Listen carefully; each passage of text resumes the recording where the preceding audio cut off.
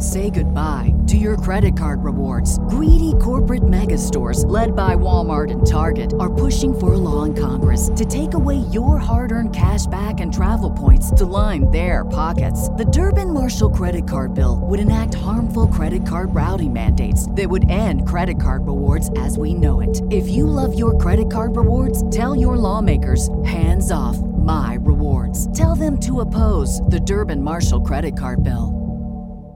In episode number 1 of Just Another Fanboy, I talk about a comic book that I labeled probably the single greatest story in the last decade. Now, I'm one who often flirts with hyperbole, but I didn't feel like this was hyperbole at all. I really felt that this book was the single greatest book in the last decade, if not one of the top 5 of all time. And that book was Murder Falcon by Daniel Warren Johnson. And it got me looking back at all the other stuff he's done, or the few other things that he's done. And one of them was a book for Image Comics called Extremity. And I'm going to talk about Volume 1 today.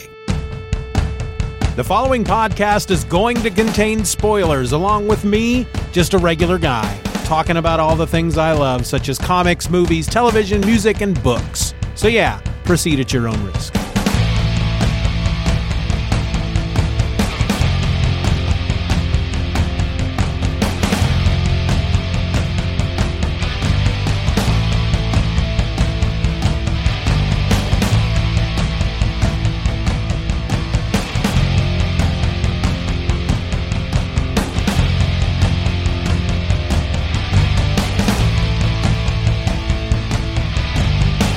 Hello and welcome to another episode of Just Another Fanboy. I'm Steven.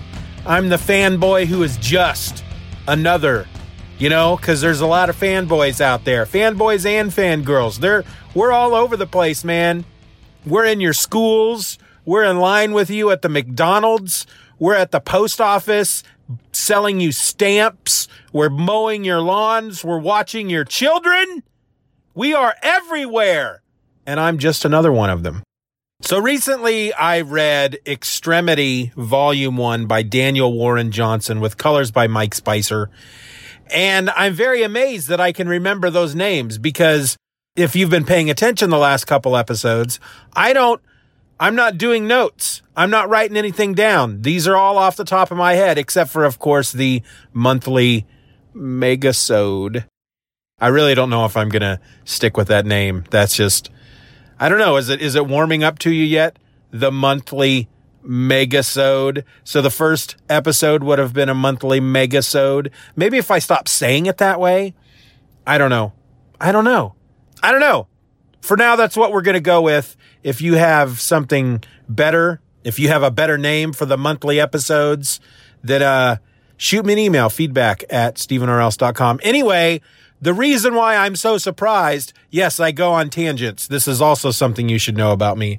The reason why I have surprised myself is because I don't remember stuff. So the fact that I didn't write down Daniel Warren Johnson and Mike Spicer, and yet remembered their names as I'm talking about the book now, even though I finished it last week, says something about how much I love these two guys. Now, Extremity Volume 1, I will say I didn't enjoy it as much as Murder Falcon. I don't know that I'm ever going to like anything ever again as much as I liked Murder Falcon. I hope so. There's a small part in my heart, a little piece there in the bottom of my heart that still has wonderment and hope and expectation and optimism, and is wide-eyed and innocent and still looks at a bird in the sky and says, "Ooh, look, a bird." That little part of me hopes that there will be better stories. Otherwise, what's the point of reading, right? If you've read a book or watched a movie or whatever, and you've thought to yourself, well, it's just not going to get ever. It's never going to get any better than this album or this TV show or this movie or this book. If you've thought that, why do you keep reading? Why do you keep watching? You shouldn't think that. You may come across something that is super amazing, but you just have to keep going with the expectation that there's going to be something better out there. Not to belittle what you've just enjoyed, that is the best thing that you have consumed up to that point. But then to think that there's never going to be anything better after that, I assume that you will then from that point on lead a very sad life. Anyway, back to Extremity. It's set in a world that is not our own. I don't know if it used to be our world. It doesn't seem like it because there are a lot of floating things, but they do make reference at one point to the old folks, the, previous civilizations that were at war together, and they made, I don't know if I don't think they used the word nuclear bombs, but based on artwork and whatnot, it looks like that's what had happened. That at some point in this world's past, the nations drop nuclear bombs on each other, and now this is, while it's not post-apocalyptic, the world has moved on. It's not quite as technologically advanced as we are now, and yet in some cases they are more technologically advanced because they have these airships that they fly around in. But otherwise they use just regular guns and swords and whatnot. And one of the bad guys is this queen. So you've got two different factions here. You've got the Paznina. See, now this is the stuff I'm not going to remember. I think they were called the Paznina, or the Paznini, something like that. They're basically the ruling class. They're the rich people that run everything. They're the more powerful. And then you have the Rodos, and I don't know if that's short for something, but they're kind of scavengers and more, I don't know the word I'm looking for. They're not as they're not as rich. They're poor. So at one point, as this book's opening up, the Pazninas, you know what? I'm not going to, I don't know the name. So I'll tell you what, I don't do this all that often, but I'm going to press pause and I'm going to go look. All right, I'm back. It was Paznina. So the Pazninas attacked this tribe of Rodos, and basically we're following this girl who's an artist. The volume 1 is called Artist, and she is the best drawer in her entire tribe. And the Pazninas come, they attack. The queen has this animal skull on her hand, and she's got this thing that she grips that makes the skull, the jaws open and close. And it's like a wolf or something. And they kill her mother, and then the queen, using this animal skull, cuts off her hand, the hand that she used to draw. And so the rest of the book is all about her father, who is the ruler of this tribe. And his name is Jerome, but he's the ruler, and the ruler's name, it's not a king or a chief, it's called an Abba. And there's one point where the entire tribe are chanting Abba, Abba, Abba. And I was expecting Dancing Queen to start up at any moment, and thank God it did not. But he is on this blood quest. He wants to avenge his wife and what happened to his daughter. Her name is Thea, and she's got a brother named Rollo. And the brother he's going to be the next Abba, but he's not very warlike. He's very scholarly, and he collects books, and he wants to learn more about the people that came before them. But in the meantime, their father is just viciously launching these attacks and killing all the Paznina that he can. And eventually, at one point, he asks his son to kill somebody, and the son won't. And then they find a robot, more of an android, more of an AI, who was created by the people that came before as a war machine to fight their wars. And Rollo's able to turn it on, and it's a Shiloh model, so they call it Shiloh, and it protects Rollo.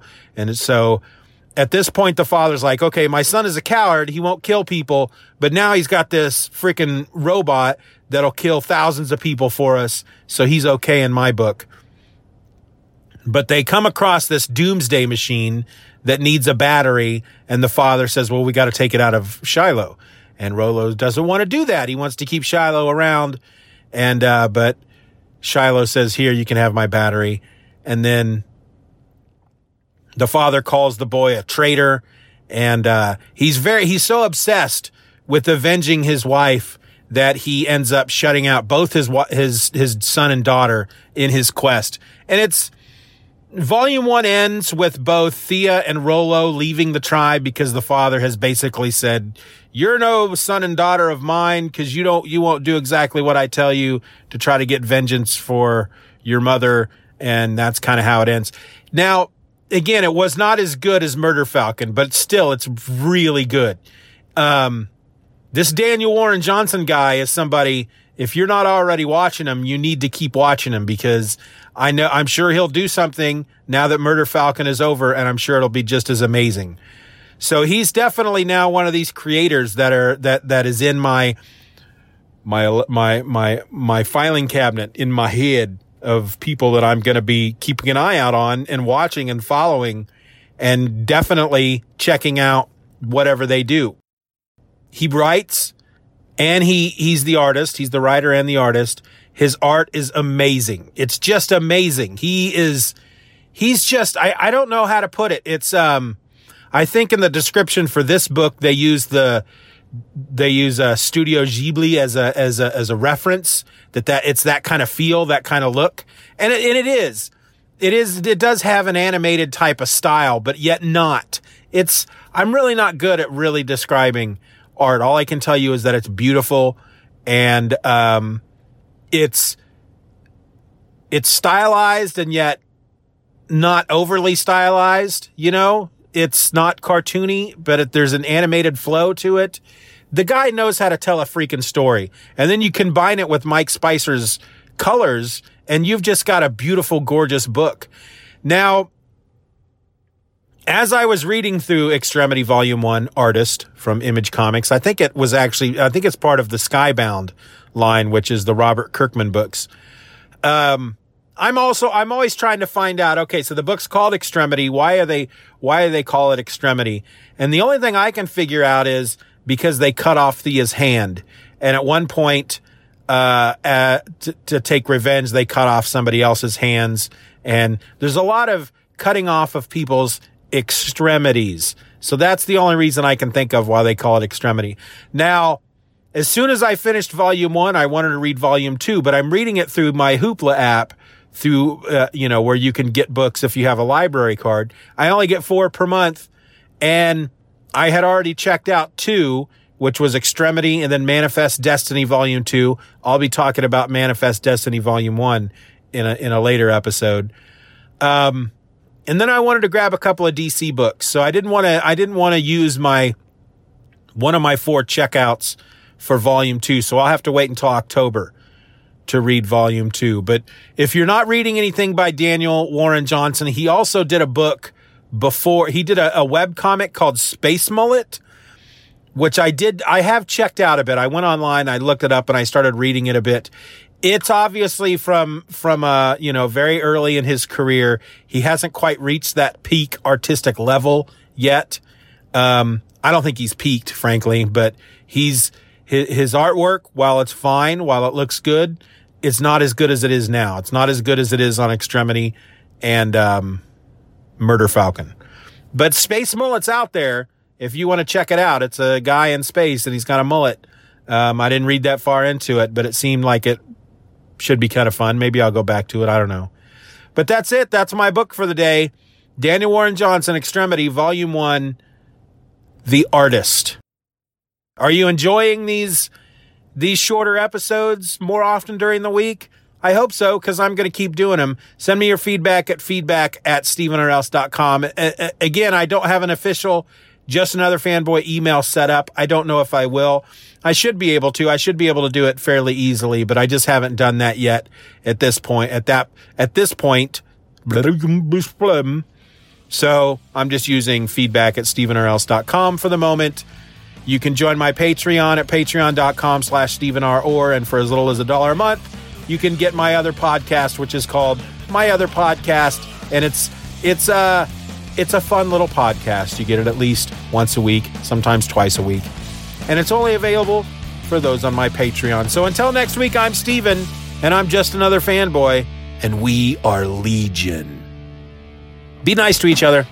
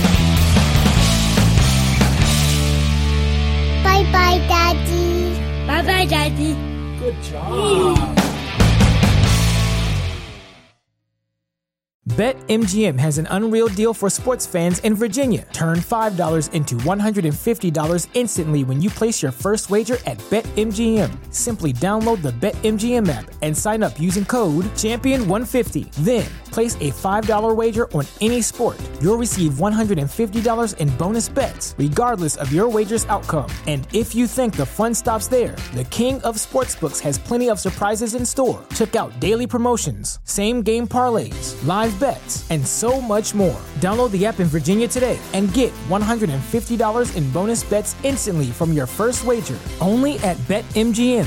BetMGM and GameSense remind you to play responsibly. See BetMGM.com for terms. 21 plus only. Virginia only. New customer offer. Subject to eligibility requirements. Rewards are non-withdrawable bonus bets that expire in 7 days. Please gamble responsibly. Gambling problem? Call 1-800-GAMBLER. Promotional offer not available in Washington, D.C.